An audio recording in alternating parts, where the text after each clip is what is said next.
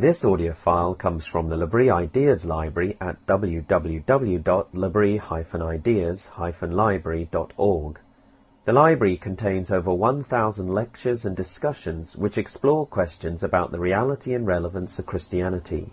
We ask you to respect the copyright for this audio file which belongs to L'Abri Fellowship. The file is for personal use to share with friends, family and colleagues, but please do not publish the material in any format or post it on a website without seeking permission from L'Abri Fellowship. Please note that views expressed in the lecture and discussion time do not necessarily represent the views of L'Abri Fellowship. First direction is to record, press record. You all can also see this on the things in the front hall. The lists look like this in the front hall. But next week's lecturer is a guest speaker named Jeff Banks, and he will be talking about seeking the shalom of the university beyond culture war to culture care. That's his title. Beyond that, I can't tell you anything, so you better come back. Okay, let's get started. Tonight, my lecture is called How to Read a Story, a Guide for Practical People. It could have had some other titles. It could have been How to Read Literature and Enjoy It, or Getting Past Some Barriers to the Pleasures of Literary Experience. But we'll stick with this for now. So, I don't know, some of you have been here for quite a few weeks now, and you probably found that life at L'Abri has its share of surprises. Thankfully, we haven't had any surprises like water streaming through the ceiling this term yet. But if you are a L'Abri student, you may be surprised if, along with readings in theology and sociology and psychology and all the other ologies that your tutor might assign you, he or she may also recommend a novel or a work of fiction for you to read.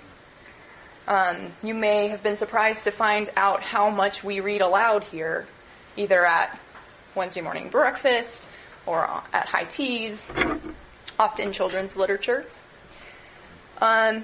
You may be surprised and puzzled, or surprised and delighted to find some of the ways workers or other students talk about things that they've read.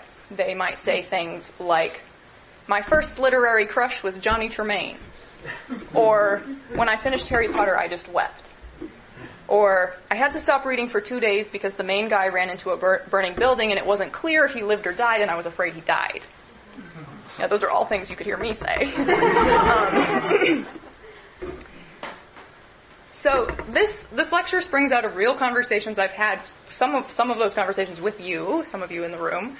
And it also springs out of one of the great pleasures and delights of my life, and my sadness that there are people in the world who find that pleasure inaccessible or unrealistic or unbelievable or pointless in some way.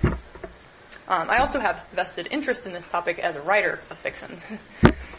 And it also springs from a deeply held belief that the pleasures of reading stories are really good. There's actually something deeply good about that experience. And a lot of the things I'll say tonight, and a lot of things we'll probably discuss later, could refer to like all kinds of reading, but we're going to focus specifically on fiction, or we could use the word story or narrative, or even imaginative literature or literary art. That's kind of where we're going to focus today. The things that aren't nonfiction, the things that aren't factual reading. So I'll give you a brief outline of where we're heading, and then we'll just dive into it. I'm going to talk about who these practical people are. And then I'm going to move into sort of 3 tips or maybe postures or attitudes for how to read a story, how to approach a story. And hopefully those hows will inform some of the whys that can trouble practical people when it comes to reading fiction. And throughout, I'm going to also read some passages from literature to you, because there's nothing I can say that will replace actual engagement with a real story. And hopefully the stories will open up this topic maybe in some different or fresh ways that kind of the philosophizing that I'm going to do won't. So to begin with, I want to read you a passage from Charles Dickens, of course, David Copperfield. And this is a passage that is very often and fittingly, I think, quoted by people who are writing and talking about reading. So at this point in the story of his life, the narrator, who is David Copperfield, he's a young boy, and his widowed mother has remarried a tyrannical older man named Mr. Murdstone, and he's invited his equally evil sister to come and live with them. And he's been kind of describing like how they've been educated, how they've been homeschooling him, essentially, and it's not going great. It seems to me, wrong place. I could have done very well if I had been without the Murdstones, but the influence of the Murdstones upon me was like the fascination of two snakes on a wretched little bird. Even when I did get through the morning with tolerable credit, there was not much gained but dinner, for Miss Murdstone could never endure to see me untasked, and if I rashly made any show of being unemployed, called her brother's attention to me by saying, "My dear, there's nothing like hard work. Give your boy an exercise," which caused me to be clapped down to some new labor there and then. As to any recreation with other children of my age, I had very little of that, for the gloomy theology of the Murdstones made all children out to be a swarm of little vipers, though there was a child once set in the midst of the disciples, and they held that they contaminated one another. The natural result of this treatment, continued, I suppose, for some 6 months or more, was to make me sullen, dull, and dogged. I was not made the less so by my sense of being daily more and more shut out and alienated from my mother. I believe I should have been almost stupefied but for one circumstance. It was this. My father had left a small collection of books in a little room upstairs to which I had access, for it adjoined my own, and which nobody else in our house ever troubled. From that blessed little room, Roderick Random, Peregrine Pickle, Humphrey Clinker, Tom Jones, the Vicar of Wakefield, Don Quixote, Gil Blas, and Robinson Crusoe came out, a glorious host, to keep me company. They kept alive my fancy, and my hope of something beyond that place and time. They, and the Arabian Nights, and the tales of the genii, and did me no harm, for whatever harm was in some of them was not there for me. I knew nothing of it. It is astonishing to me now how I found time in the midst of my porings and blunderings over heavier themes to read those books as I did. It is curious to me how I could ever have consoled myself under my small troubles, which were great troubles to me, by impersonating my favorite characters in them, as I did, and by putting Mr. and Miss Murdstone into all the bad ones, which I did too. I have been Tom Jones, a child's Tom Jones, a harmless creature, for a week together. I have sustained my own idea of Roderick Random for a month at a stretch, I verily believe. I had a greedy relish for a few volumes of voyages and travels, I forget what now, that were on those shelves, and for days and days I can remember to have gone about my region of our house, armed with the centerpiece of an old set of boot trees, the perfect realization of Captain Somebody of the Royal British Navy, in danger of being beset by savages, and resolved to sell his life at a great price. The captain never lost dignity from having his ears boxed with the Latin grammar. I did. But the captain was a captain and a hero, and despite of all the grammars of all the languages in the world, dead or alive. This was my only and my constant comfort. When I think of it, the picture always rises in my mind of a summer evening, the boys at play in the churchyard, and I sitting on my bed, reading as if for life.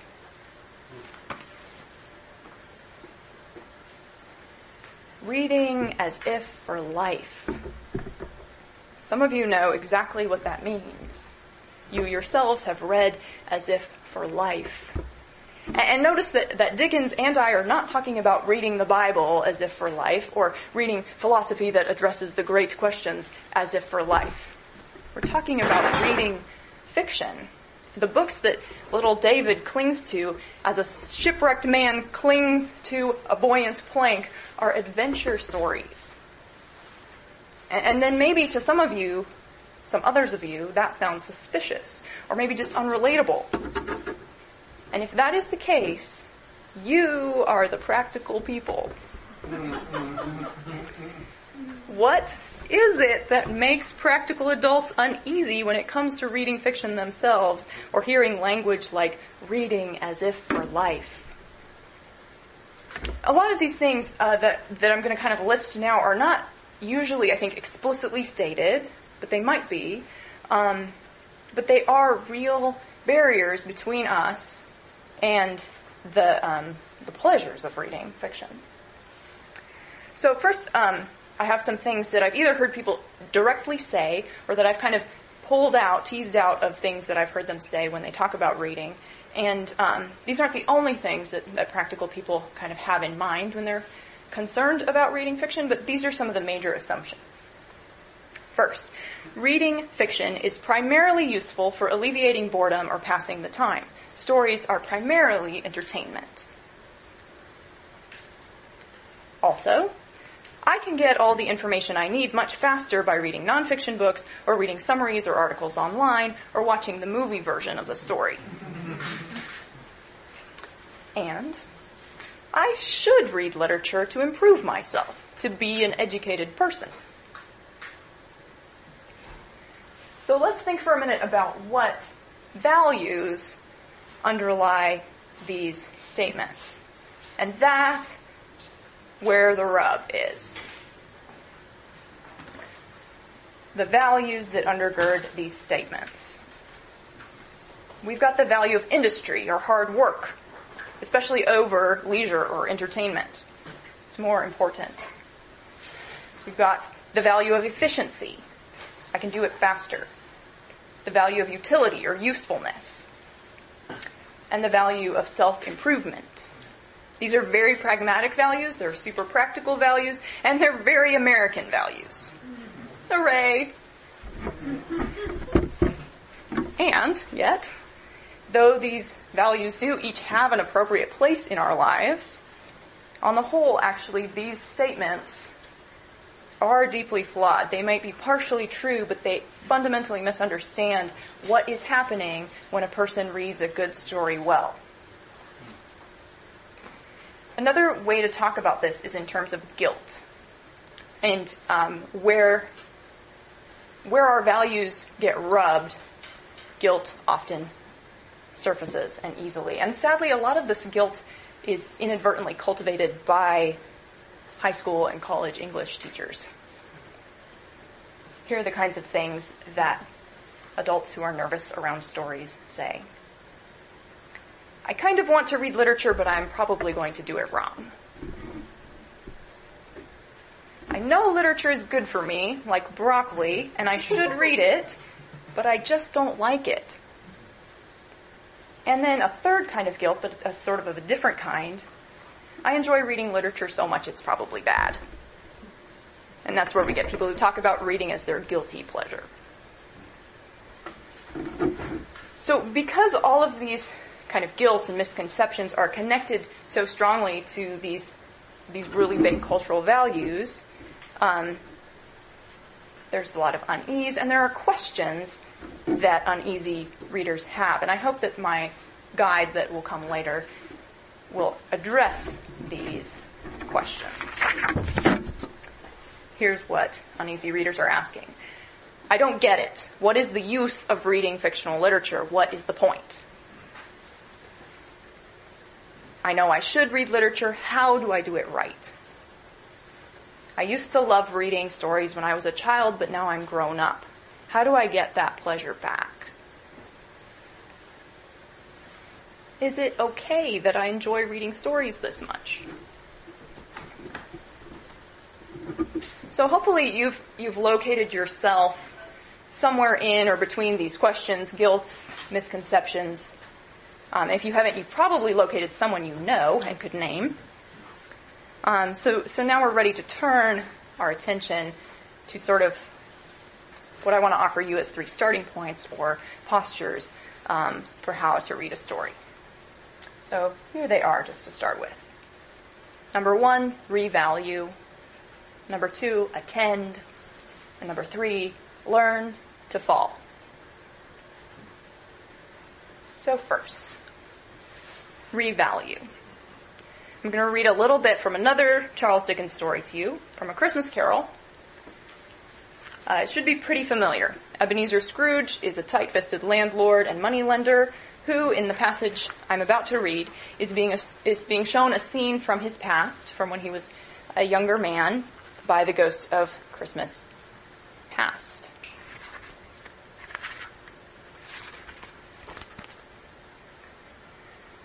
Scrooge saw himself.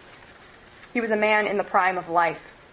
His face had not the harsh and rigid lines of later years, but it had begun to wear the signs of care and avarice. There was an eager, greedy, restless motion in the eye which showed the passion that had taken root and where the shadow of the growing tree would fall. He was not alone, but sat by the side of a fair young girl in mourning dress, in whose eyes there were tears, which sparkled in the light that shone out of the ghost of Christmas past. "It matters little," she said softly. "To you, very little. Another idol has displaced me, and if it can cheer and comfort you in time to come, as I would have tried to do, I have no just cause to grieve." "What idol has displaced you?" he rejoined. "A golden one." "This is the even-handed dealing of the world," he said. "There is nothing on which it is so hard as poverty, and there is nothing it professes to condemn with such severity as the pursuit of wealth." "You fear the world too much," she answered gently. "All your other hopes have merged into the hope of being beyond the chance of its sordid reproach. I have seen your nobler aspirations fall off one by one until the master passion, gain, engrosses you. Have I not?" "What then?" he retorted. "Even if I have grown so much wiser, what then? I am not changed towards you." She shook her head. "Am I?" "Our contract is an old one. It was made when we were both poor and content to be so, until in good season we could improve our worldly fortune by our patient industry. You are changed. When it was made, you were another man." "I was a boy," he said. "Your own feelings tell you that you were not what you are. I am. That which promised happiness when we were one in heart is fraught with misery now that we are two. How often and how keenly I have thought of this, I will not say. It is enough that I have thought of it and can release you." "Have I ever sought release?" "In words, no, never." "In what then?" "In a changed nature, in an altered spirit, in another atmosphere of life, another hope as its great end. In everything that made my love of any worth or value in your sight. If this had never been between us," said the girl, looking mildly but with steadiness upon him, "tell me, would you seek me out now and try to win me?" "No." He seemed to yield to the justice of this supposition in spite of himself. But he said, with a struggle, You think not." "I would gladly think otherwise if I could," she answered. "Heaven knows, when I have learned a truth like this, I know how strong and irresistible it must be. But if you were free today, tomorrow, yesterday, can even I believe that you would choose a dowerless girl, you who, in your very confidence with her, weigh everything by gain, or choosing her if for a moment you were false enough to your one guiding principle to do so? Do I not know that your repentance and regret would surely follow? I do, and I release you, with a full heart, for the love of him you once were." He was about to speak, but with her head turned from him, she resumed. Forgot I have a picture of this. "You may, the memory of what is past half makes me hope you will, have pain in this. A very, very brief time, and you will dismiss the recollection of it gladly as an unprofitable dream, from which it happened well that you awoke. May you be happy in the life you have chosen." She left him, and they parted. If you heard my lecture last term, where I talked a lot more about this book, you'll remember that there are a lot of things that Scrooge needs to learn from the ghosts that visit him. And this passage, which is probably the saddest breakup scene in at least in Dickens, if not in literature, shows us one of them. Scrooge is myopically focused on material gain. This golden idol, as Belle, his fiancée, calls it, has squeezed every other love and vision out of his life. Even the love he once had for her and the vision he had of the life they were going to build together.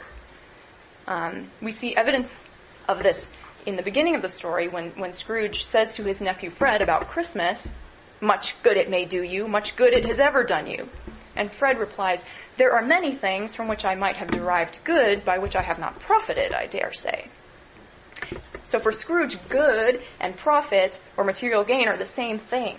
There are no other goods in his shrunken world. Belle calls his obsession with gain his one guiding principle, a principle that will cause him to lose the love and comfort and commitment of a good woman forever. So clearly, Scrooge needs a values overhaul. And maybe we do too. Our culture highly values usefulness, efficiency, self-improvement, hard work. These are all values we can bring to our reading of fiction. And they are in many ways good values, but they're not the only goods, and they actually might not be sufficient goods on which to build a good life. We're going to need to overhaul our values if we're going to enjoy literature. We need to revalue. We must learn to see stories as ends, not means. Alan Jacobs, in this excellent book that's called The Pleasures of Reading in an Age of Distraction, on which I'm relying quite heavily tonight, he quotes this writer, Randall Jarrett, who says, "The work of art," Rilke said, "says to us always, you must change your life. It demands of us that we too see things as ends, not means, that we too know them and love them for their own sake. This change is beyond us, perhaps, during the active, greedy, and powerful hours of our lives, but during the contemplative and sympathetic hours of our reading, our listening, our looking, it is surely within our power if we choose to make it so. The work of art says to us always, you must change your life." And this doesn't mean you must glean a moral from the work of art and apply it to your life. It means you must change what you value, and even perhaps change who you are in order to take in the work. Reading a story as a thing in itself, a thing worth doing for itself, is similar to looking at a painting or listening to a piece of music. Why are you going to an art museum? Why are you going to the symphony? These are not the operative questions. You go to an art museum to look at art. You go to the symphony to listen to the music, to experience and enjoy those things. You go for them themselves.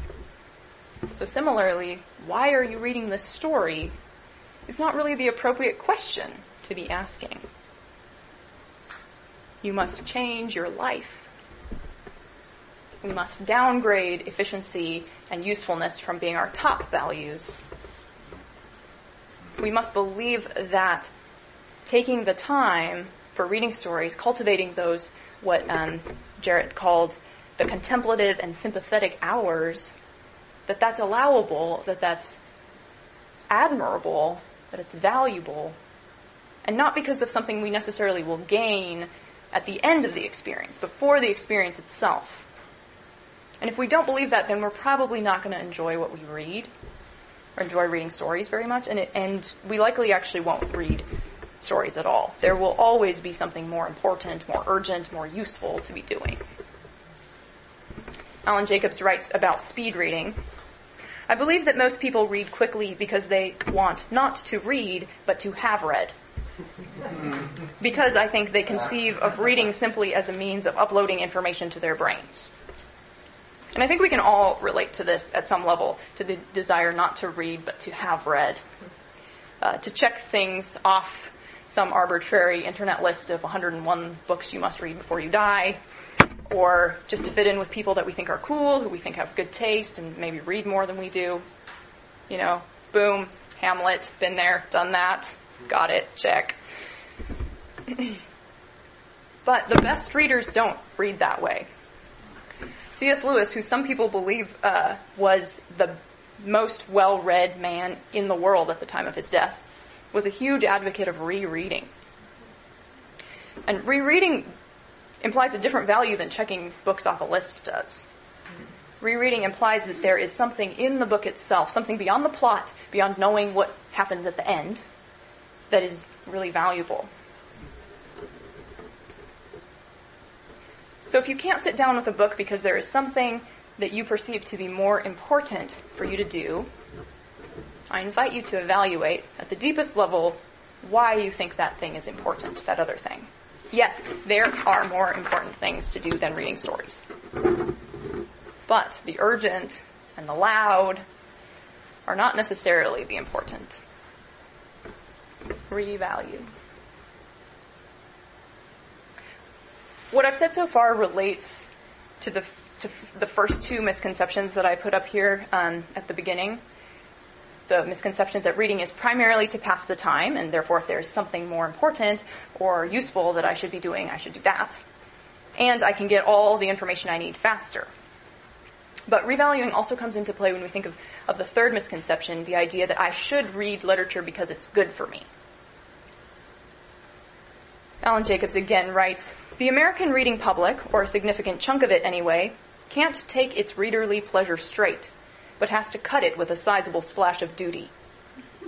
To read for entertainment, or the sheer pleasure of the thing, verges on the morally unjustifiable."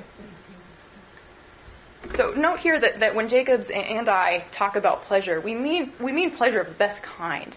Not a guilty pleasure, but pleasure because something really is good, it really is true, it really is beautiful, or it's all three at once. Pleasure that is satisfying and rich, not I just ate a bowl full of chocolate icing and now I feel gross. Though, I do want to give this caveat that for some of you, the best thing you could do would be to read something trashy.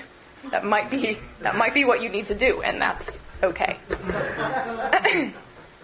But even the best kind of pleasure, good and right pleasure, Jacobs is pointing out, makes us uneasy. And so we have to moralize and talk about it in terms of should and ought, and this is good for me. I listened to this really interesting podcast called The Literary Life. And these two women, Angelina Stanford and Cindy Rollins, had a couple of episodes discussing this book by C.S. Lewis called An Experiment in Criticism. And they addressed this issue of people saying, well, it's good for me. They said, when we talk about truth, beauty, and goodness, I think a lot of times we're not saying the book is good, we're saying the book's going to make me good. And that's, of course, not true. Of course it's not true. Doesn't reading story, or at least, maybe not every story, but like classic literature, doesn't that make you a better person? Can't I read to improve myself? Doesn't listening to Mozart make babies smarter? So for centuries, the question of what effect books have on behavior, the behavior of their readers, this has been a discussion for centuries. Greek philosophers, school boards in Kentucky, everybody talks about this. And the short answer, the real short answer is that there's no one-to-one correlation between reading and behavior. It's really just not that simple. And on this podcast, they made this point really beautifully. They said, reading literature isn't good for you like a spoonful of cod liver oil is good for you. It's good for you like Sunday dinner is good for you. It's beautiful, it's delicious, it's nutritious, and it's an entire experience of fellowship. And it's also not something you can rush through. The words efficient and useful don't have any place when you're talking about Sunday dinner. You can't download the information of Sunday dinner to your belly. That sentence doesn't even make sense. Sunday dinner isn't that kind of thing. And neither is a work of literary art, a work of fiction. So to read a story, we need to revalue our time, our definitions of good and of useful and important. We must change our lives.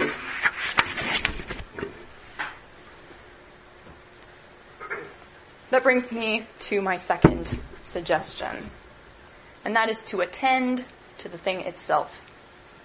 we've already kind of gotten into this by talking about seeing literature as an end, not a means. But there's a lot more to think about. But first, I'm going to read a little bit more from The Little Prince.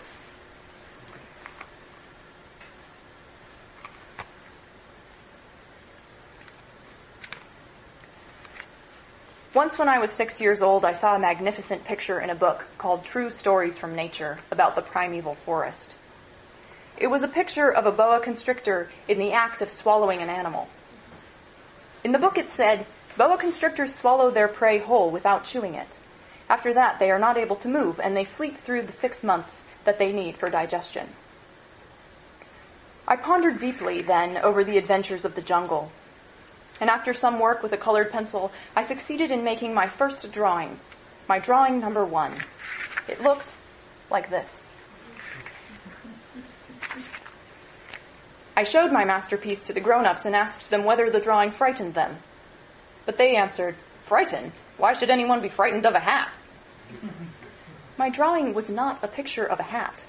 It was a picture of a boa constrictor digesting an elephant.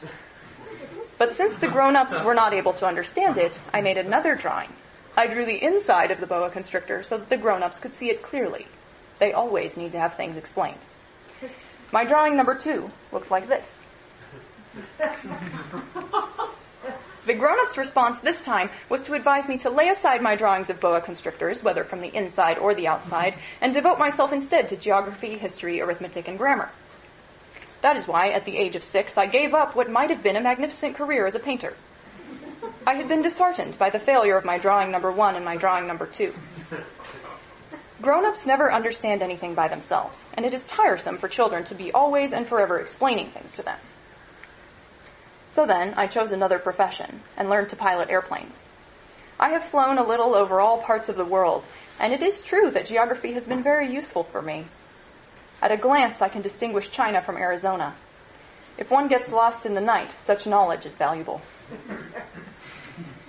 In the course of this life, I have had a great many encounters with a great many people who have been concerned with matters of consequence.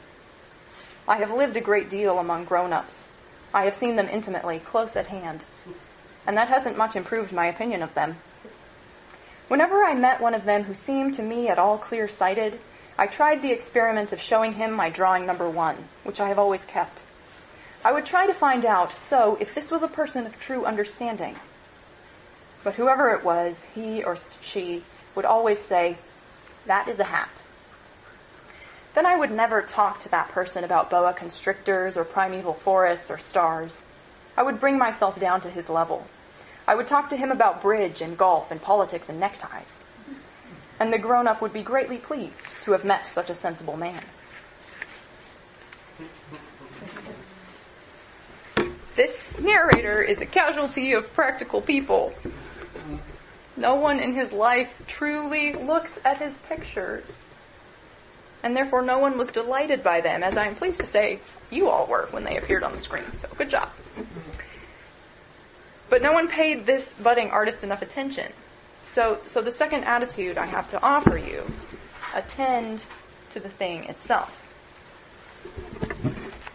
I already mentioned this book by C.S. Lewis, An Experiment in Criticism, and we tend to know C.S. Lewis best as a theologian or a novelist, but his day job was as a literature professor. And he has some really excellent things to say about reading. I mean, this whole book is about reading, but reading for self-improvement. He compares it to someone who plays sports only to get fit. He says, to come to a particular game with nothing but a hygienic motive, or to a tragedy with nothing but a desire for self-improvement, is really not to play the one or to receive the other. Both attitudes fix the ultimate intention on oneself. Both treat as a means something which must, while you play or read it, be accepted for its own sake. Accepted for its own sake. And what is this thing that we are accepting? Lewis draws a really helpful distinction here. He says that literary works are not merely logos, something said, but also poema, something made. They are complex and carefully made objects. So the best literary works are not reducible to mere plots, the thing that they're saying, the logos. If you want a few amusing minutes, not right now, but Google sometime badly summarized literature or something like that, and you will get things like this. Jane Eyre, maltreated orphan girl grows up, becomes governess, falls in love with employer who in no way deserves her. The Lord of the Rings, a really short dude walks for several years to drop a ring in some lava. Hamlet, a man fakes insanity in an unsuccessful attempt to solve his family problems. But is he faking? That's actually the question, right? So these are funny only because we know that they are utterly unlike the actual experience of reading any of these works. And similarly, like this is a joke, but even a really well done abridged version of a classic novel or a really well-made film adaptation is not going to be a replacement for the novels or stories themselves because it's a different kind of poema. It's a different kind of made thing. Even if they appear to have the same logos, the same thing that they're saying, the medium is different. And often, actually, that is just a mere appearance that they're saying the same thing because in some of the best works of literature, the logos and the poema, the way it's made and what it says are so intertwined that you actually can't tease those things apart. So when we set about reading a story, C.S. Lewis says, attention to the objects they are is our first step. And this means attending to the words on the page, attending to the images and the metaphors and the descriptions, but also attending to the sound of the words that are used. As any poet will tell you, it's about sound and sense. And Lewis advocates reading by ear as well. I really, really hope that you were read to as a child. This goes an incredibly long way in developing that inner readerly ear, that internal ear that can hear the words as you're reading, even silently. But maybe you don't have that experience. Maybe you don't hear the words when you're reading silently. Maybe you haven't had much practice in listening to reading stories read aloud. Maybe your ear needs some training. So for you, maybe the audiobook version, read by a really good reader, is going to be the best way for you to enter in to reading for pleasure. And if that is the case, go for that. Do it. There's so many amazing audio versions of books available. And then, from there, attend to where the words on the page, or the words in your headphones go. Don't ask, or at least don't ask at first, what should I be getting out of this? Or what is the moral of this story? Or what does this teach me about human nature? Or things like that. Follow the story. C.S. Lewis says, look, listen, receive, get yourself out of the way. Follow the details, notice the particulars. Ask what kind of attention, what kind of response does this story invite?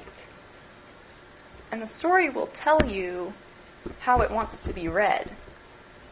The words on the page will show you what kind of attention the work demands. Some stories demand really hard work. Sustained periods of attention, maybe a pencil in your hand, maybe a glossary or a dictionary. You need those things before they will yield up their pleasures, which are nonetheless real and significant for being hard won. But other stories just invite you to just plunge in for a great ride. A good reader, C.S. Lewis says, will read in the same spirit the author writ. He will never commit the error of trying to munch whipped cream as if it were venison. And this attention to the thing itself will reward us, I think, with some of our anxieties about the use or the point of reading stories being allayed. Dorothy Sayers, in her book The Mind of the Maker, says, the author's chosen way of revelation is through his works. To persist in asking, as so many of us do, what do you mean by this book, is to invite bafflement. The book itself is what the writer means. In other words, as Lewis says, the reason of existence of the story is that we shall weep, or shudder, or wonder, or laugh as we follow it. Martha Nussbaum, in this massive book of essays called Love's Knowledge, in one called Fictions of the Soul, she says, there is at least some knowledge, some important human knowledge, that a novel provides just in virtue of its being a novel. That is to say, a work that leads its reader into laughter and suffering, that cannot, even in principle, be provided in another, more intellectual way. So he has a lot more interesting and very in-depth things to say about this, and we can talk more in discussion if you would like. But to summarize what all of these authors, Sayers and Lewis and Nussbaum, are all saying, they're saying that there's something about the way the work is made that is intrinsic to what it means. It can only be unpacked by diving into the work itself and following it and attending to what's really there.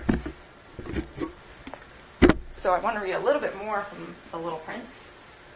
Because what happens when we really attend, when we get ourselves out of the way, or at least get our busyness out of the way, and really open up our imaginations and our ears and our eyes to the thing before us? What do we encounter?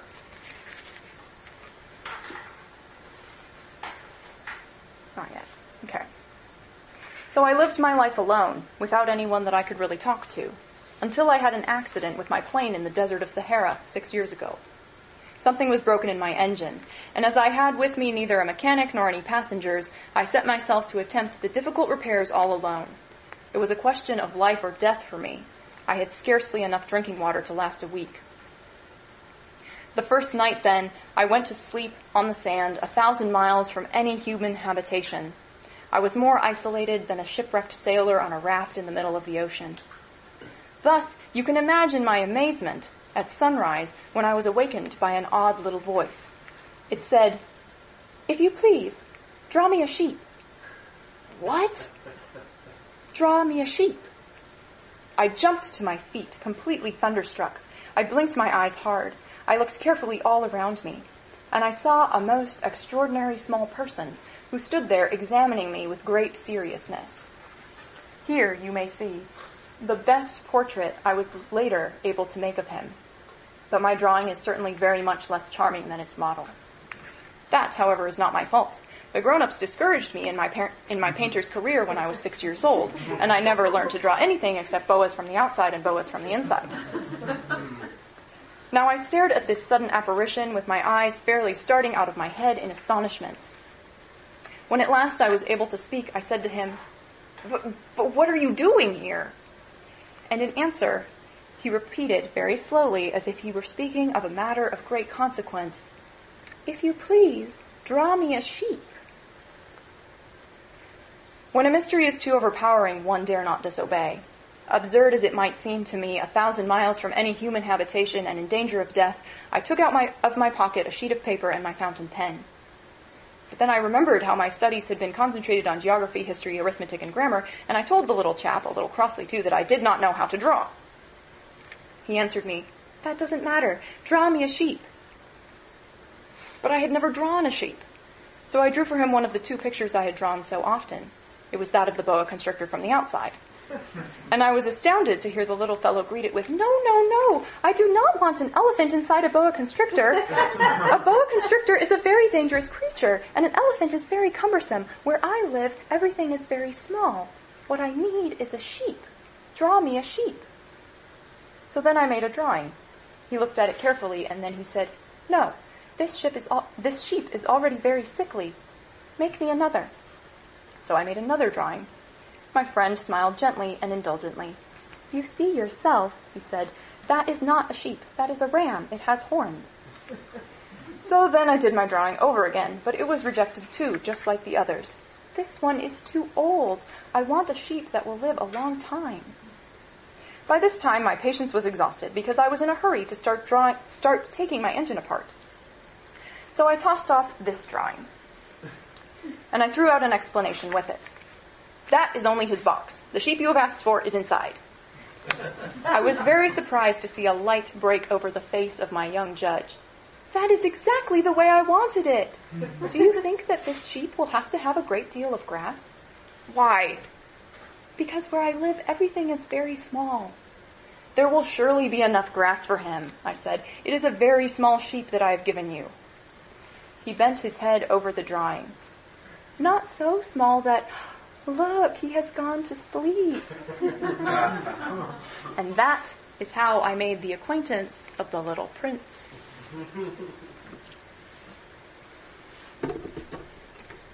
once we've set aside our utilitarian values, set aside our focus on ourselves and our own aspirations and anxieties, and begun to attend to the thing before us, we begin to make its acquaintance as the unique kind of thing that it is, that this work of imaginative literature is. It's a highly personal thing. It's an encounter with another mind. We come to number 3. Learn to fall.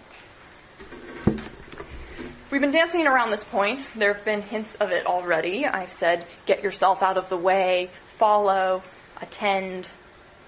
C.S. Lewis says, the first demand any work of art makes upon us is surrender. Alan Jacobs says, I forgot my obsession with self-advancement. I wanted to lose myself. I wanted to read. Instead of filling in the blanks, I wanted to be a blank and be filled in. And this might sound a little scary. It might sound like new agey, like empty your mind kind of stuff. Like, come on, aren't we supposed to take every thought captive? Aren't we supposed to test the spirits? Like, what about that? Don't freak out. Do not be overcome by suspicion, but overcome suspicion with love. Reading and writing is about human connection. And because this is the case, the appropriate language to use for this encounter is the language of love. I talked a lot more about this in my previous lecture on Dickens and Love of Neighbors. You can check that out later. It's on the podcast still. But for now, think of reading as an encounter with other minds, but not in the way that we encounter a philosopher's ideas by reading a treatise that he or she wrote, but in the way we encounter other people in real life.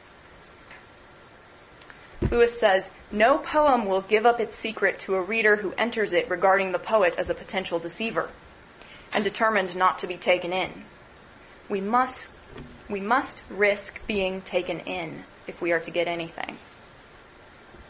We must enter fully at the story's invitation. We must let it take us in. And remember that to be taken in can mean to be deceived, but it can also mean to be sheltered, to be adopted, to be welcomed. Martha Nussbaum, again, in her essay called Love's Knowledge, she describes reading a story well as learning to fall. Learning to fall like a person in an acting class might learn to fall, gracefully and without hurting herself. Learning to fall like those trust fall exercises in youth group where you just fall back without flinching into someone's arms. And also, and Nussbaum really develops this point in a really beautiful way that I can't do justice to in summary, but she says it's a lot like learning to fall in love. We don't fall in love by assenting to theories or propositions. Knowledge of love, she writes, is a love story. She writes, and I'll quote at length here. Put this up here because it's a bit longer. We aren't very loving creatures, apparently, when we philosophize. The unexamined life is not worth living. Not, perhaps, the saying of an altogether trusting man. Before a literary work, we are humble, open, active yet porous. Before a philosophical work, in its working through, we are active, controlling, aiming to leave no flank undefended and no mystery undispelled. It's not just emotion that's lacking, it's also passivity, it's trust, the acceptance of incompleteness. Accept that your position before the work is incomplete. Let yourself fall for the story. Let it take you in. That might sound scary, and that might sound too risky. That might not sound like reading for pleasure. Learning to fall, yikes, okay, we're not talking about like real human relationships that are already complicated enough. Why would I add more? But what if we also think about learning to fall in terms of learning to dive, or learning to leap, learning to leave our self-consciousness behind, to become absorbed, to play. I'm going to read a passage from this novel from 1908. It's called A Room with a View by E.M. Forster. This is a little bit, I'll give a little bit more background because it's not as familiar. In this chapter, Mr. Beebe, who's a clergyman in this country town, he's brought the son of one of the important families named Freddie to meet some people who've just moved to the neighborhood, a Mr. Emerson and his son George. Mr. Beebe previously met the Emersons while on vacation in Italy. And this father and son are kind of known for being kind of socially inept, and they're kind of free thinkers into philosophy and stuff, and they just kind of do their own thing, so they're kind of a wild card when it comes to high society. And the initial interactions between these three men, between Freddie, the son George, and Mr. Beebe are quite awkward. But then Freddie unexpectedly invites George to come with him for a dip in the nearby pond. "Do you really want this bathe?" Freddie asked him. "It's only a pond, don't you know? I dare say you're used to something better." "Yes, I've said yes already," said George. Mr. Beebe felt bound to assist his young friend and led the way out of the house and into the pine woods. How glorious it was! For a little time, the voice of old Mr. Emerson pursued them, dispensing good wishes and philosophy. It ceased, and they only heard the fair wind blowing the bracken and the trees.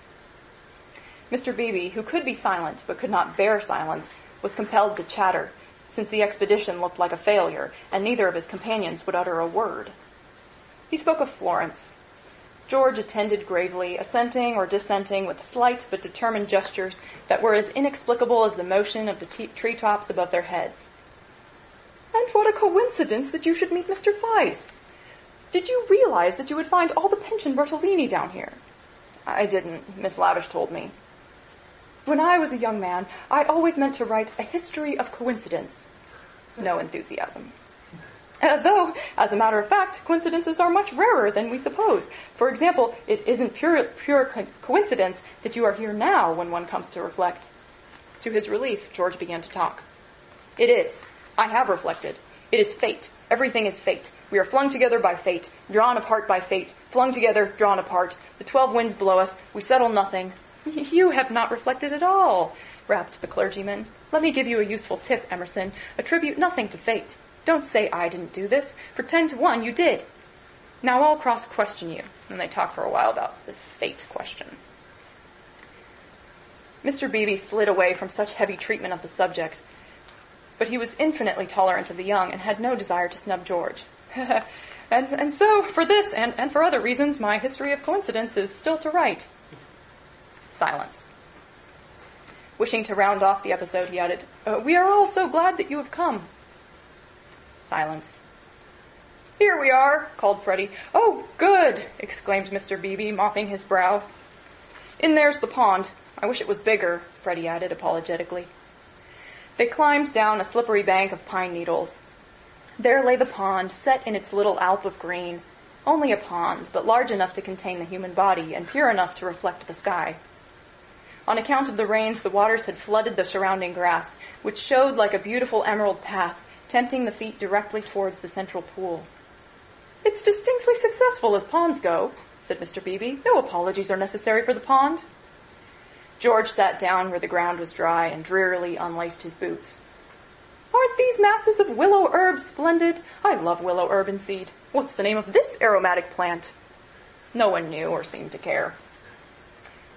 These abrupt changes of vegetation, this little spongious tract of water plants, and on either side of it all the growths are tough or brittle, heather, bracken, perts, pine. Very charming, very charming." "Mr. Beebe, aren't you bathing?" called Freddie as he stripped himself. Mr. Beebe thought he was not. "Water's wonderful," cried Freddie, prancing in. "Water's water," murmured George.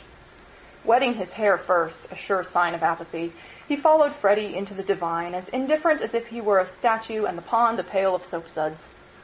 It was necessary to use his muscles. It was necessary to keep clean. Mr. Beebe watched them and watched the seeds of the willow herb dance chorically above his heads. "Phew, phew, phew," went Freddie, swimming for 2 strokes in either direction, and then becoming involved in reeds or mud. "Is it worth it?" asked the other, Michelangelesque on the flooded margin. The bank broke away, and he fell into the pool before he had weighed the question properly. "I've swallowed a pollywog, Mr. Beebe. Water's wonderful. Water's simply ripping," said Freddie. "Water's not so bad," said George, reappearing from his plunge and sputtering at the sun. "Water's wonderful, Mr. Beebe. Do." Mr. Beebe, who was hot, and who always acquiesced where possible, looked around him. He could detect no parishioners except the pine trees, rising up steeply on all sides and gesturing to each other against the blue. How glorious it was! The world of motor cars and rural deans receded illimitably. Water, sky, evergreens, a wind, these things not even the seasons can touch, and surely they lie beyond the intrusion of man. I may as well wash too. And soon his garments made a third little pile on the sward, and he too asserted the wonder of the water. It was ordinary water, nor was there very much of it, and as Freddie said, it reminded one of swimming in a salad. 3 gentlemen rotated in the pool breast high, after the fashion of the nymphs in Götterdammerung. But either because the rains had given a freshness, or because the sun was shining a most glorious heat, or because 2 of the gentlemen were young in years and the third young in spirit, for some reason or other a change came over them, and they forgot Italy and botany and fate. They began to play. Mr. Beebe and Freddie splashed each other. A little deferentially they splashed George. He was quiet. They feared they had offended him. Then all the forces of youth burst out. He smiled, flung himself at them, splashed them, ducked them, kicked them, muddied them, drove them out of the pool. "Race you round it then," cried Freddie, and they raced in the sunshine, and George took a shortcut and dirtied his shins, and so had to bathe a second time. Then Mr. Beebe consented to run, a memorable sight. They ran to get dry, they bathed to get cool, they played at being Indians in the willow herbs and in the bracken, they bathed to get clean. And all the time 3 little bundles lay discreetly on the sward, proclaiming, "No, we are what matters. Without us shall no enterprise begin. To us shall all flesh turn in the end."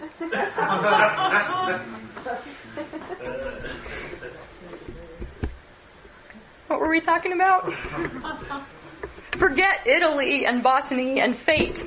Dive into a story, or like George, in spite of yourself, fall in. Begin to play. Your clothes will always be waiting on the bank. Alan Jacobs, in the same place where he was quoting Jarrett that I mentioned before, he tells the story of a literary critic who said that once a year he read Kim, and he read Kim, it was plain, at whim, not to teach, not to criticize, just for love. He read it as Kipling wrote it, just because he liked to, wanted to, couldn't help himself. He read it not for anything he could get out of it, but for itself. So I say to you, read at whim, read at whim. You're welcome to take the recommendations of people who you think have good taste. You're welcome to look at a list on the internet that's 101 books you should read before you die. But you're also just welcome to put yourself in the way of books and see what one strikes your fancy, whether it is highly recommended or a bestseller or a certified classic or not. Peruse, browse, start reading because it has a cover you like, because it's a size you like, because it feels nice in your hands, because it has pictures, because you think maybe you read it once when you were a child, because you want to, because you don't know what you might find in it. Read at whim, and who knows what you will find. You will find characters and words and worlds that you never knew were possible. You will find pleasures that you didn't know you could have. But that won't come from a buttoned-up academic attitude. It won't come if you don't lay down your arms to receive the story's welcome. Don't take yourself too seriously. That's not the way to make friends. Come with playfulness. Fall, dive, leap, whatever one of those metaphors captures your fancy. Release yourself to enjoy. So I've given you 3 suggestions or postures or attitudes on how to read a story that all overlap quite a great deal. They're not really steps to follow in order. They all inform each other. You have to revalue in order to attend, and you have to attend to revalue. And you have to revalue in order to leap or fall, but if you take the risk of leaping or falling, you may also find yourself discovering new values. But as I finish up here, I find myself asking, and I was asking this the entire time I was writing this, why do we need to read stories again? Wait, why is this pleasure of literary experience worth seeking? In all the passages that I read to you this evening, I chose them on purpose. I chose characters on purpose who are marked by loneliness and isolation. Little David alone in his room while the other boys play outside. Scrooge, who has alienated himself from everyone by his narrow focus. The pilot, whose imaginative work was really never attended to, who's literally stranded alone in the desert. Mr. Beebe, Freddie, and George, who are isolated from each other by the constraints of social politeness. To a greater or lesser degree, we are all isolated by and in our own experiences. No one else knows exactly what it's like to be you. You don't know exactly what it's like to be someone else. There is quite a profound loneliness in just being an individual person. And C.S. Lewis actually calls it a wound, something that needs healing. This book about the ethics of fiction is significantly called The Company We Keep. And in it, the author, Wayne Booth, calls stories friendship offerings. He says, all narratives offer with their titles and opening sentences a cry of invitation. Join me, because if you do, you will receive something that no other story can give you. Something that will... But here the offers diverge. They may be offering something pleasurable or useful, or something irreducible to simply pleasure or utility, something that Booth calls a chance to live together for a while with a new friend. He goes on to say that the authors who become our lasting friends are those who offer to teach us, by the sheer activity of considering their gifts, a life larger than any specific doctrine that we might accept or reject. The sheer activity of considering their gifts, that activity of revaluing, of attending, of falling that I've been describing, it enlarges our lives. And you might think, well, I have a lot of real life friends. I don't think I need fictional friends. But our real world friends, besides not always being available or always willing to engage us, they don't have the same expanding capacity that literature has. C.S. Lewis answers the question, what is the defense for occupying ourselves with stories, in this way? We seek an enlargement of our being. We want to be more than ourselves. We want to see with other eyes, to imagine with other imaginations, to feel with other hearts, as well as with our own. We demand windows. The primary impulse of each person is to maintain and aggrandize himself.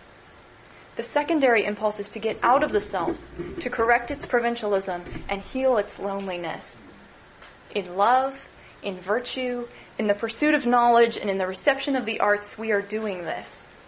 Obviously, this process can be described either as an enlargement or as a temporary annihilation of the self. But that is an old paradox. He that loseth his life shall save it.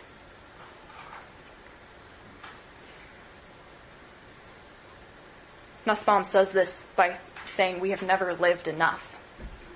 We all too often are not aware of the story of our own lives because life is just happening and passing by, and reading fiction helps us actually see and feel and imagine more keenly. It helps us get out of ourselves, like Lewis says, correcting our provincialism and healing our loneliness. So I'm going to end with a final quotation, the way that C.S. Lewis ends his experiment in criticism. My own eyes are not enough for me. I will see through those of others. Literary experience heals the wound without undermining the privilege of individuality. There are mass emotions which heal the wound, but they destroy the privilege. In them, our separate selves are pooled and we sink back into sub-individuality. But in reading great literature, I become 1,000 men and yet remain myself. Like the night sky in the Greek poem, I see with a myriad eyes, but it is still I who see. Here, as in worship, in love, in moral action, and in knowing, I transcend myself, and I am never more myself than when I do. I'm going to stop there. I've said a lot of things. And, now we can open up for a time of discussion. If you need to leave, you're welcome to do that now. And we'll put this up here just for your reference. These are the books that I talked about, not the literature that I read from it. We can also talk about those.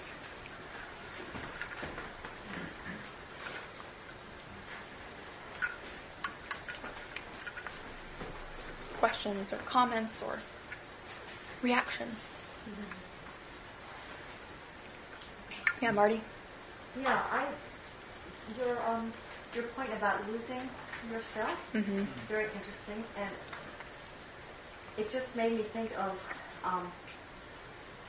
my best friend growing up, who I knew we were great friends through about 6th grade, and then she moved away, and we're still in touch. But she lost herself, and she was living with a guy in New York City, ended up marrying him, and then she read Hermann Hesse, Siddhartha, and she lost herself in that book, and left her husband, went to Japan, joined a Buddhist monastery, and Siddhartha, as most of you know, is the story of the Buddha, and became a Zen monk, and she's still there, a Zen monk, and it's been 60 years.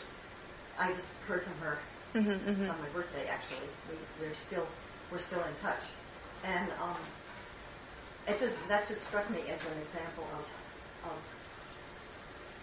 maybe not the best fruit coming from, at least in her case, of having given herself totally to that novel, and it leading her to. She told me at the time, I was a young Christian, and that she believed Jesus really was God, but she wasn't ready to bow before him now. At that point, she'd come back sometime. But she's now been a Zen monk for many years. Not 60 years, 50 years.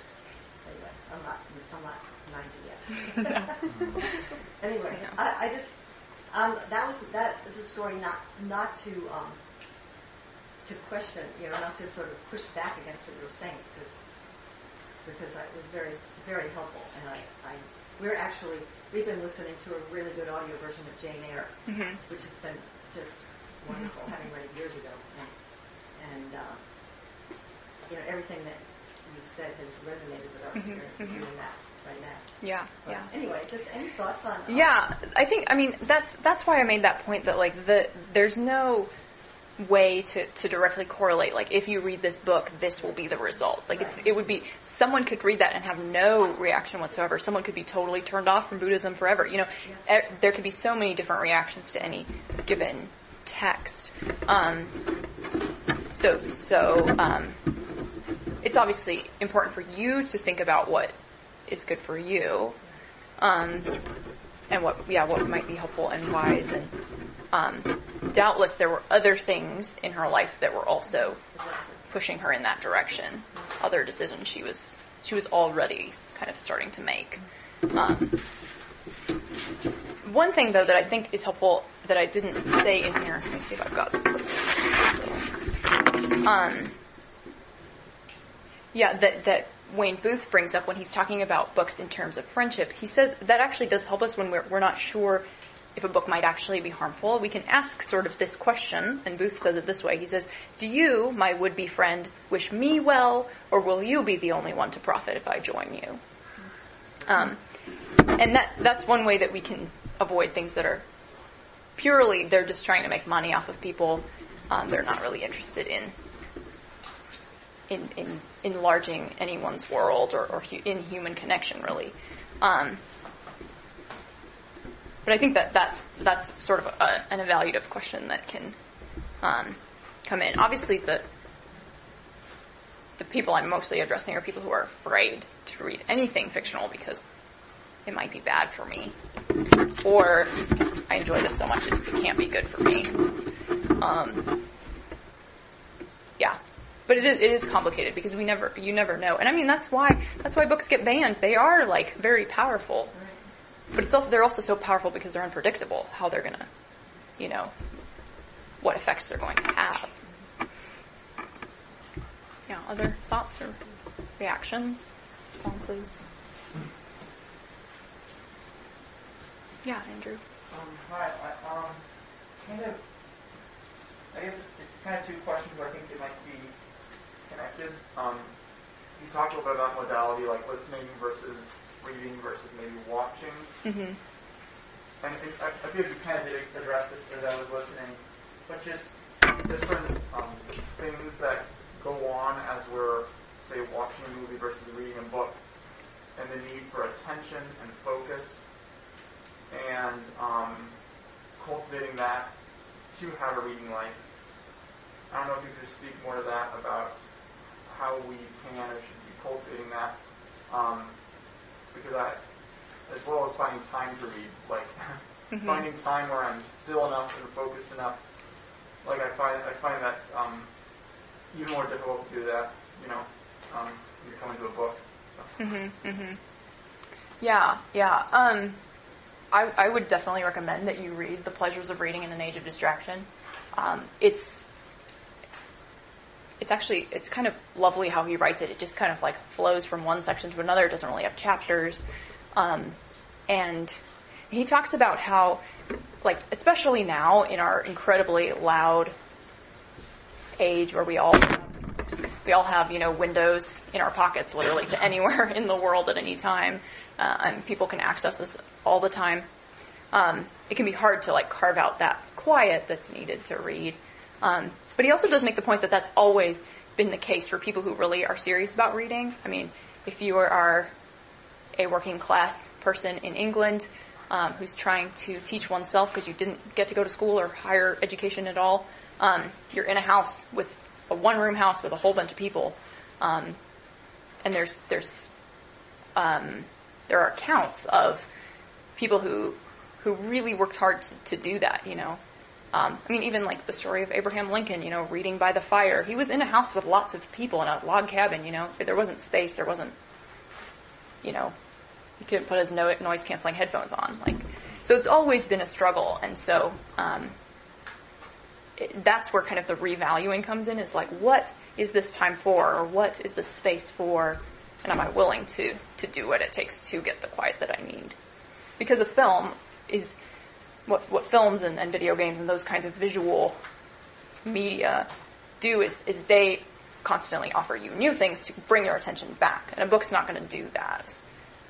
Unless you're reading like a real page turner. But it's not going to like keep flashing literal bright light in your face to get you to come back. Yeah.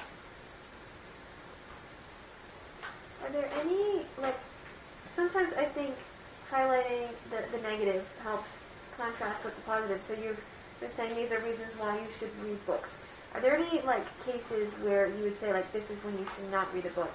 Or, the ways in which, you're prioritizing something that's important? What are things that you would say, maybe this is not the correct direction for the question, but what are things that are important? Or, where's the ordering that you would put reading in a context of a healthy... That's going to be different for every person and the roles and responsibilities that you have, and that's where you're going to have to use your own wisdom and discernment to figure that out. What is actually important versus what is urgent and loud.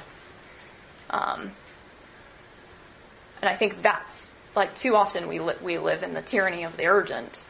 That's what demands our attention always, instead of thinking, no, actually, what I need to do now is sit down and read this story.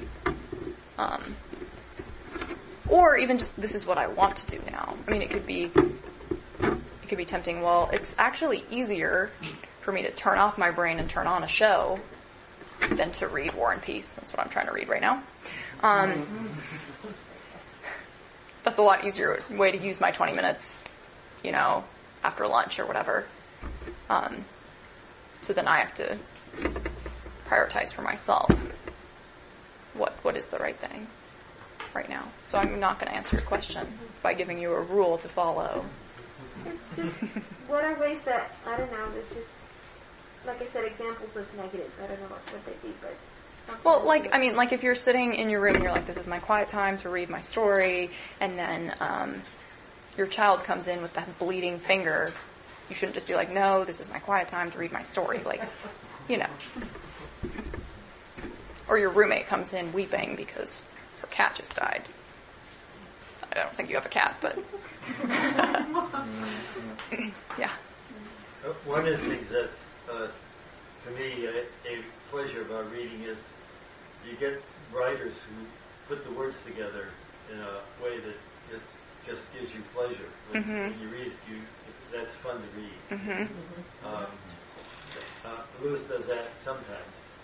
We've just been rereading some George MacDonald novels, and his dialogue, just the way the dialogue flows, gives you pleasure. So, but sometimes famous books don't actually have that. Sometimes people who have that gift of writing that way aren't writing about something that's particularly maybe politics. I mean, somebody I used to enjoy, I would read it and I thought that was fun, was Richard John Newhouse, who was usually writing about politics. But that's part of the reading. Yeah, and that's part of what I meant by attending to the thing itself. It's like, what are these words? What words did they choose to use? They could choose so many words to use. I mean, just like this line, you might have seen me kind of smirk. Oh, I don't know if I'll be able to find it. Lost my bookmark. Is it worth it? Asked the other, Michelangelesque. He just made up a word, Michelangelesque on the flooded margin. He's like a statue. I mean, and throughout the story, I mean, if you're attending to this particular story, he talks about people in terms of art. Like, everyone is very aestheticized. It's all about looking at art. It's fascinating. So if you start noticing those little things, it's just so delightful and amusing to me. I mean, he compares them to nymphs in Götterdämmerung. What in the world? They're just 3 dudes swimming in a pool. The author's using particular images and phrases to build this theme that he's got happening throughout the story. And you're not going to get that if you watch the film, because how are they going to communicate that? Well, there might be ways that the filmmakers might, but it's not going to be in the same way with the same kind of language. Yeah, Michaela. This is just a comment about being lost in a story, which I find myself lost in lots of stories because I like to read, and as a child read quite a lot. I do think that there's a difference between stories giving you permission and also being lost in a story. I think, being lost in a story is not the same thing as giving you permission to behave. And I think that's just a helpful, corrective. Yeah. Imagining yourself in a position where the character has done something for it is not the same as giving you permission to do something for it. Yeah. You've grown empathy, or I could see myself doing that. And that scares me. And I think that there's a difference there. That stories give you that permission to be lost of I could see myself doing this, but it's not the same as doing it. Right. As an infidelity or something like that. Yeah. That is quite powerful, and I think that's the gift of story. Yeah. Of being able to empathize or see yourself doing something that is scary, but you don't have permission to do it. Right. Yeah, that's a really good point. And I think that's what Lewis is getting at when he talks about we demand windows. I think he says it here. Oh, maybe it was somewhere else. But he says we demand windows.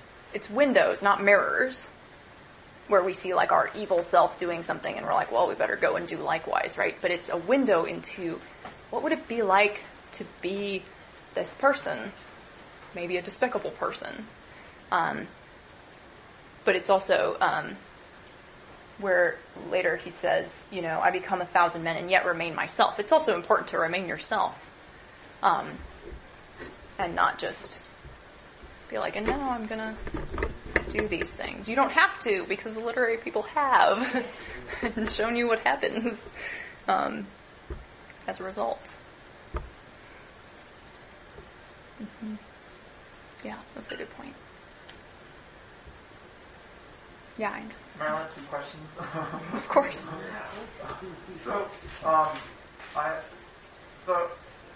has been a really, really good talk, and I like how you're saying how we're just you can just enjoy it for what it is.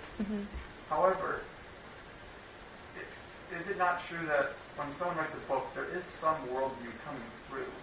Like there's some perspective coming through, and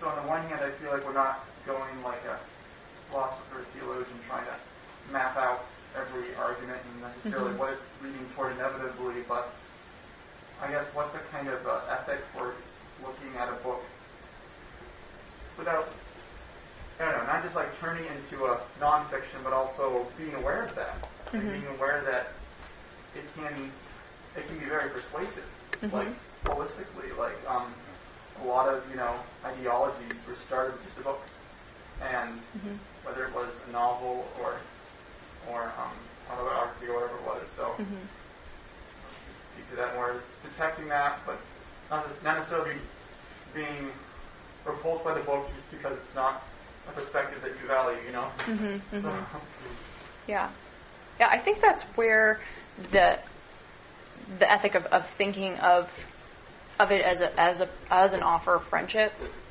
and then deciding, like, do I want to be best friends with this person, or is this someone where I hear them out and then it's like, great, thanks for sharing, bye.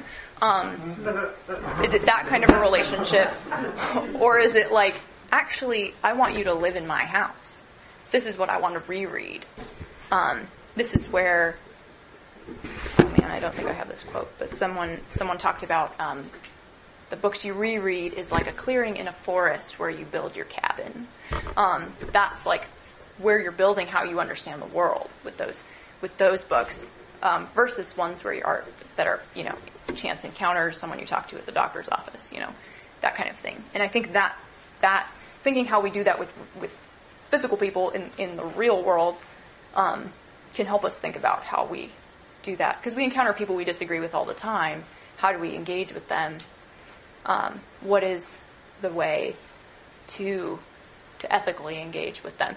Alan Jacobs has another book that's one of my favorite books in the world, called A Theology of Reading, and the subtitle is A Hermeneutics of Love.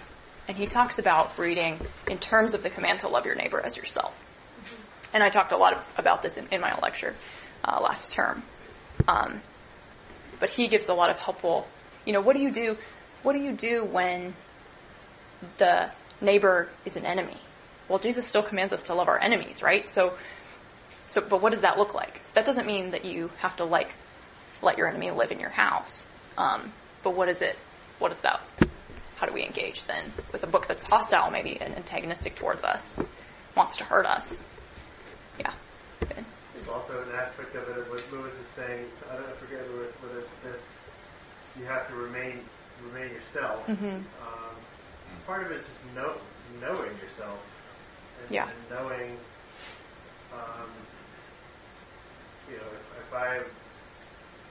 if someone is mature in their faith and they are, like you said, wanting to hear somebody out, read something that's from a completely different perspective,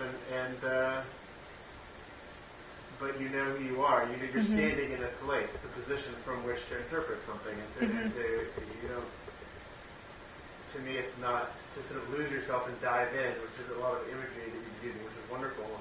It's not the same thing as put everything on the table in terms of who I am. Right. And surrender, as in, I'm a blank slate. Yeah. Whatever I'm reading, just fill me and teach me whatever. That you're always, there's always a self there doing the reading, and even if it's an open self, you're not a blank, ready to just take on and swallow and believe and adopt whatever you're reading. Yeah. And I guess there's something. I guess another way of putting this is something I often think about. I'd like to hear what you think about it. Because I want to believe this is true, and then I also feel like I need a lot of qualification, but it's one of Flannery O'Connor's things that she says in Mystery and Manners when she gets a letter from a college student asking, what do you expect me to make of your stories, basically, and she answers back to this person, you should just try to enjoy them. And she knows that that is not what the person wanted to hear at all. Yeah. Because the person wanted an explanation. The person wanted to understand what the stories were about. And she uses that example as a way of talking about a primary enjoyment that you have to have in order to understand. She said in some reading you have to understand in order to enjoy. Yeah. But it's equally true to say that sometimes you have to enjoy in order to understand. In other words, if you come to something, and I think maybe this is what a lot of Christians struggle with, we feel like we need to analyze something and understand exactly what's going on before we know whether we're allowed to enjoy it or not. Is this dangerous for me? Is this somehow wrong of me to be... If I find myself enjoying this, have I done something wrong? And I'm just intrigued by that idea. To allow, because it does imply a surrender. Like I'm going to allow myself to actually get into something and enjoy it and imbibe it without really knowing what it is yet. Right? Yeah. Which, you wouldn't want to do that with, a drink at a party that someone hands to you. Right. Right. Anyway, I'm going to ramble with it. No, I think that is really, really helpful. I mean, C.S. Lewis in this guy, he says that you actually, you don't know. I don't know if I'm going to find this, but I have too many sticky notes to be able to find anything in here. You don't actually know. You can't know if something's worth the surrender until you surrender. It's a big risk. It's not as big of a risk as with a real live person, which is good. So it's kind of a practice. It's practice for doing that in real life, in real relationships, which we sometimes have to do. That is something, I do want to say, because I know not all of you are super, into reading stories. You're not super practiced. It's okay to stop. You can stop and be like, this is going to be bad for me. Yeah. This is taking my imagination places I don't want to go, or this is making me think about things that I don't want to think about. Even if it's just I don't want to think about them right now.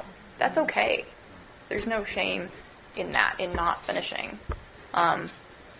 Or it might also be this is just too hard. This is above my level right now. This just isn't. I'm gonna hate this book that everyone says is good, just because it's too hard. And so then stop. Wait till you're ready. Yeah, Marty. That's helpful to me because I don't know where I got this from, but this sort of moral absolute that if I started a book, I have to finish it. Yeah. Because I was saying, no, you don't. It's a waste of your time. I'm a really slow reader, and to finish a book that I'm not enjoying or I'm not following, it's a waste of space and time. And so anyway, to just be able with a clear conscience say, I'm not going to finish it. But I also wanted to say, just picking up on something that was mentioned a little bit earlier, about knowing yourself. It's not just in books, but in the arts in general. I'm just thinking of two examples of people. John Sandry, who was Francis Schaeffer's son-in-law, married to Schaeffer's oldest daughter. Before he became a Christian, he was very much into philosophical romanticism. And he found that he could not, for a long time, he could not listen to certain music. He couldn't listen to Brahms, he couldn't listen to Wagner, because it just brought back the whole world view that he'd been in, which he had turned away from, and was associated with it.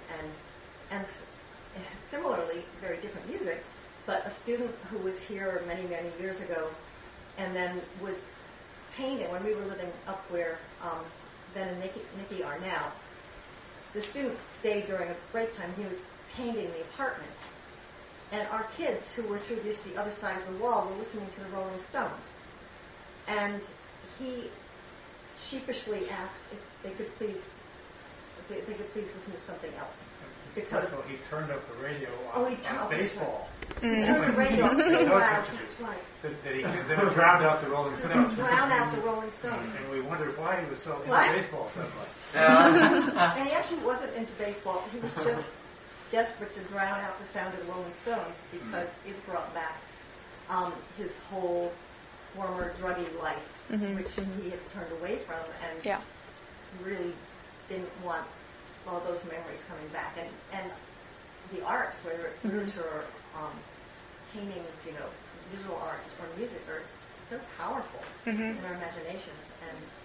And so if you know that a particular writer or kind of story is really going to make something attractive to you that you don't want to be attractive to you, and that's I think one of the most amazing challenges, and what makes, I think, you appreciate really good writing is authors who are able to make goodness attractive, plausible and attractive, make virtue attractive, because it's so much easier to make evil and temptation attractive, because we're fallen. Or even just depression and sad endings are way easier to write than happy ones that are convincing.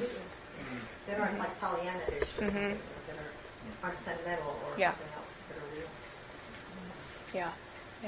Kind of like along that vein, like for me, like reading as a kid in a lot of ways was, for the loneliness side of it, was filling myself with something that I wasn't getting in reality. And so it's like, to what degree are stories and narrative addictive? And there's another word I was thinking. So, like escapism. Like, do you think escapism is a part of reading, and how should that be, like, considered? Yeah, that is a really good question, and that is something that Jacobs talks about in this book, and Lewis talks about as well. Jacobs relies on Lewis a lot. He talks about, if I can find it.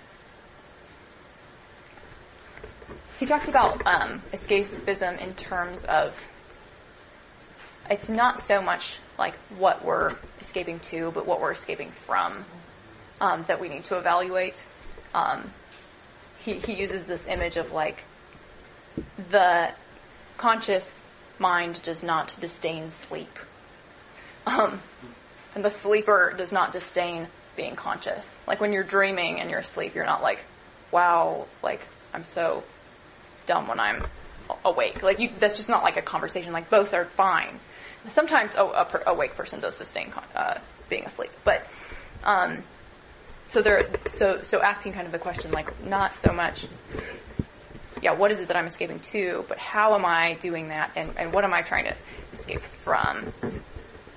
I'm not doing it justice.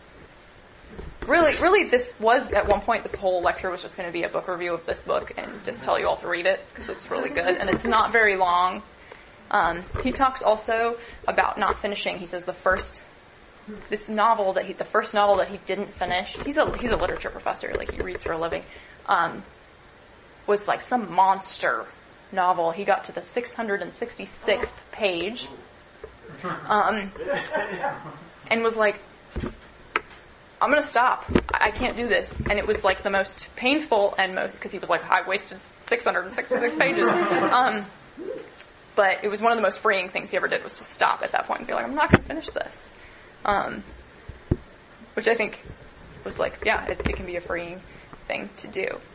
But it's like what I said earlier. I said, for some of you, it might be a good exercise in freedom to read something that's pretty trashy. For others of you, that would be the worst thing for you to do. And you know that.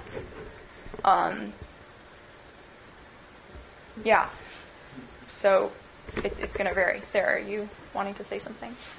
Well, it's jumping a little bit. That's fine. I think this is a bit of an offhand comment that you made, but it just made me very happy to hear you say my 20 minutes of reading, because I think one of my biggest obstacles to reading is feeling like I just don't have the time to do it. And I think in my mind, I think I have to have a large chunk of time. I have to sit down and fall into, it takes some time to surrender to reading. And so I guess I'm curious if you have more thoughts on reading in snippets. And then my other question is, like, have you had times in life where you have felt alienated from reading, and how have you found your way back into that? Yeah, good questions. I think certain books will invite you to read them in snippets. I can't just give you a list of those right now, but they are there. There are books that let you do that. They might not be War and Peace, which is fine. It might be something that's little and more of a page turner, and you kind of can pick up and know right away what, where you left off, and it's not something that's being all crazy with timelines or something, or 5 million characters you have to keep track of. And so maybe just finding those things that let you read them in a smaller amount of time, or kind of dip in and out. There have been times, yes, when I've been alienated from reading. I studied literature, so that means when it was break, I was like, I can't read a thing. And so sometimes I just wouldn't read anything, or I would read some bestseller novel that was the hot thing that month, that year, whatever. Often though I didn't. I would just take a break and not read any fiction. I don't really remember, and I would feel sad. I would feel sad that I wasn't reading anything, but I was just too tired to, and that's okay. You're just too tired.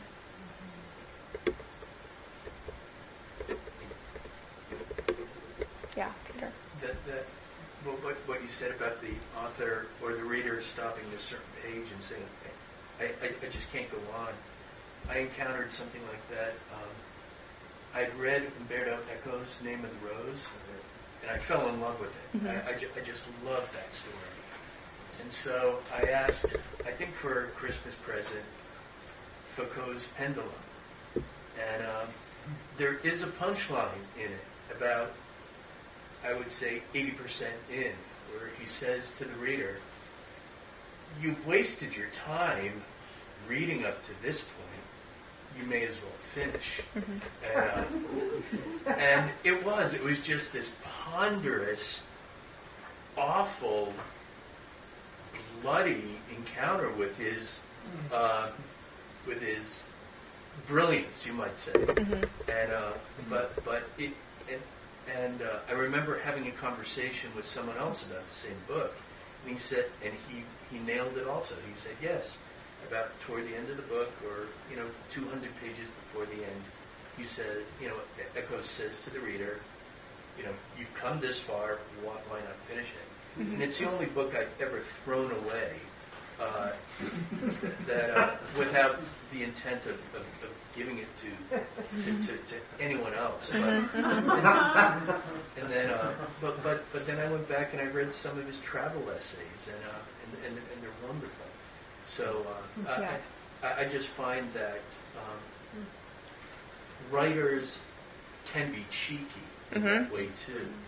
That they can sort of lead you down these strange cul-de-sacs. And then similarly, anyone who's read Villette, which is sort of like Jane Eyre grows up, the ending is so confounding. You're wondering, does he live? Does he die?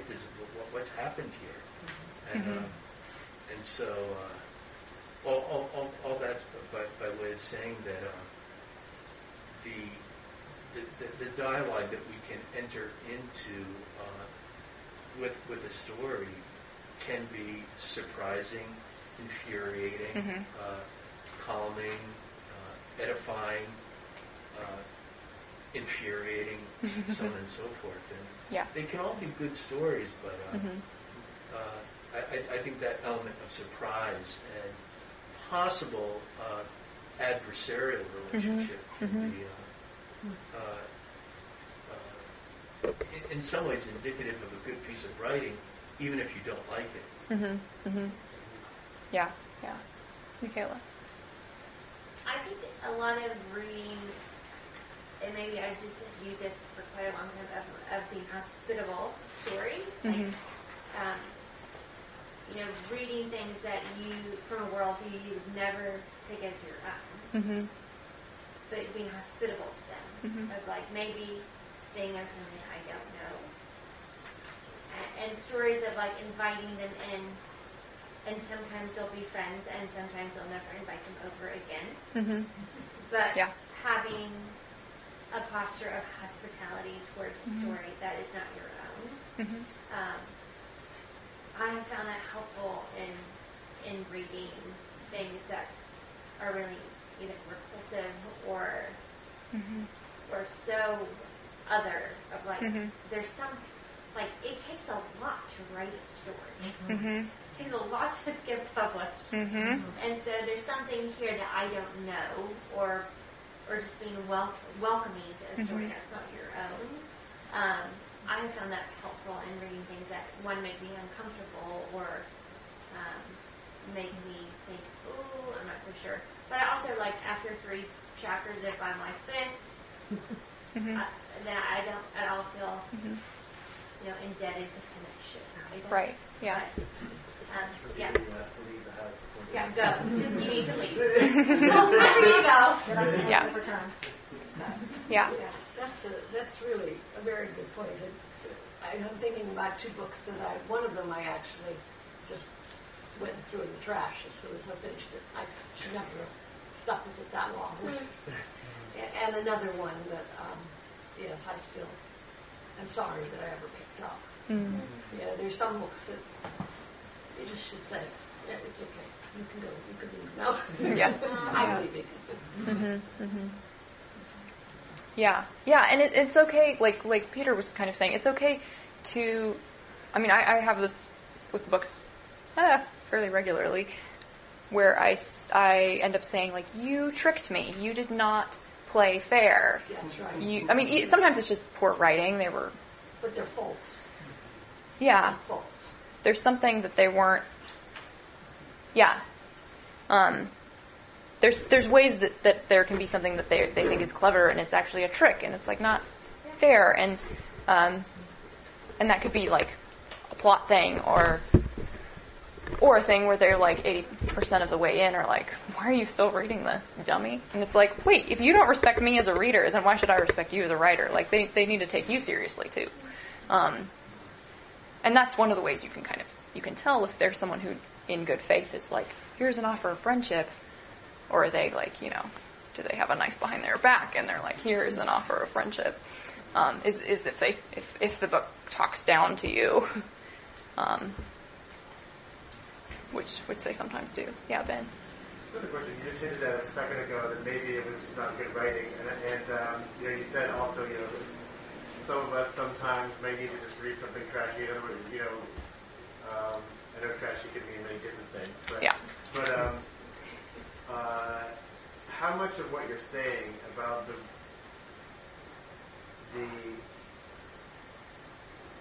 worthwhileness, I guess, of reading literature is specific to good literature? Like, the quality, like so much of what Lewis is talking about, Windows and other, like he's referring to writing that's of very good quality, that is well crafted.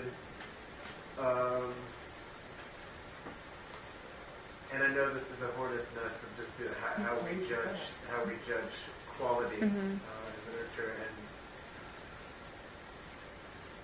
taste and people's perspective is involved. I don't really know where I'm going with this question, but it seems to matter. The virtue of engaging with literature seems to matter in proportion to how good the literature is. Maybe that's just sort of a naive way of saying so. Yeah, no, I think most of this does apply to what would be called literary art. But that's also like a huge, huge category. And some things we especially if it's something new, we don't know if it's literary, like if it's going to be a classic or not. It hasn't lasted long enough yet. And it also doesn't just mean that, like, on that podcast I mentioned, The Literary Life, they had a whole thing about why we should read old books, and they said because like in every era of when people have been writing, there's like lots of trashy stuff and then some great stuff. And the virtue of old stuff is that generally the good stuff is what survives. So it's not that like everything that was written in the 1800s was great. It's just like what we read, what we still get, what gets reprinted, that was the good stuff. Now, of course, with the internet and public domain stuff, like there's everything is available, especially, just if you're just going as far back as the Victorians. Further back, less, but they talked about like how we have like pieces of like Greek plays and things that we don't have the rest of because they were bad. Like we can even tell from like these fragments that like, yeah, this is why this didn't survive. Like it just wasn't as good as Antigone or whatever. And so we don't always know that with stuff that's coming out now because it just hasn't had a chance. Just because something's a bestseller doesn't necessarily mean it's good. One of the reasons I find it overwhelming to like, what contemporary novel should I read? Like, yeah, I agree. I don't read a lot of them for that reason. My reading time is precious, and I read slowly also. So I'm just like, I have to be recommended to me by at least like 10 people before I'm Yeah, and that's fine, and that's a good way, to filter through. But yeah. But on the other hand, like you might just kind of come across something. This was on the give and take shelf here, and I had watched the film of Howard's End, not the film of A Room with a View. So I read A Room with a View, and it was, I would say it's the best novel I read last year. It was so delightful, and I didn't know what I was getting at all. I had no idea I would get 3 men swimming in a salad.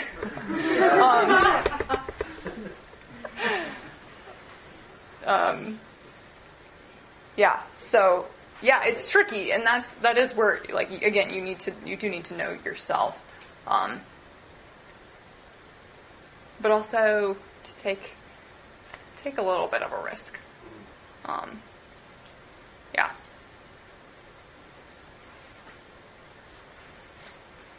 Looking at our time here and looking at y'all's sleepy faces.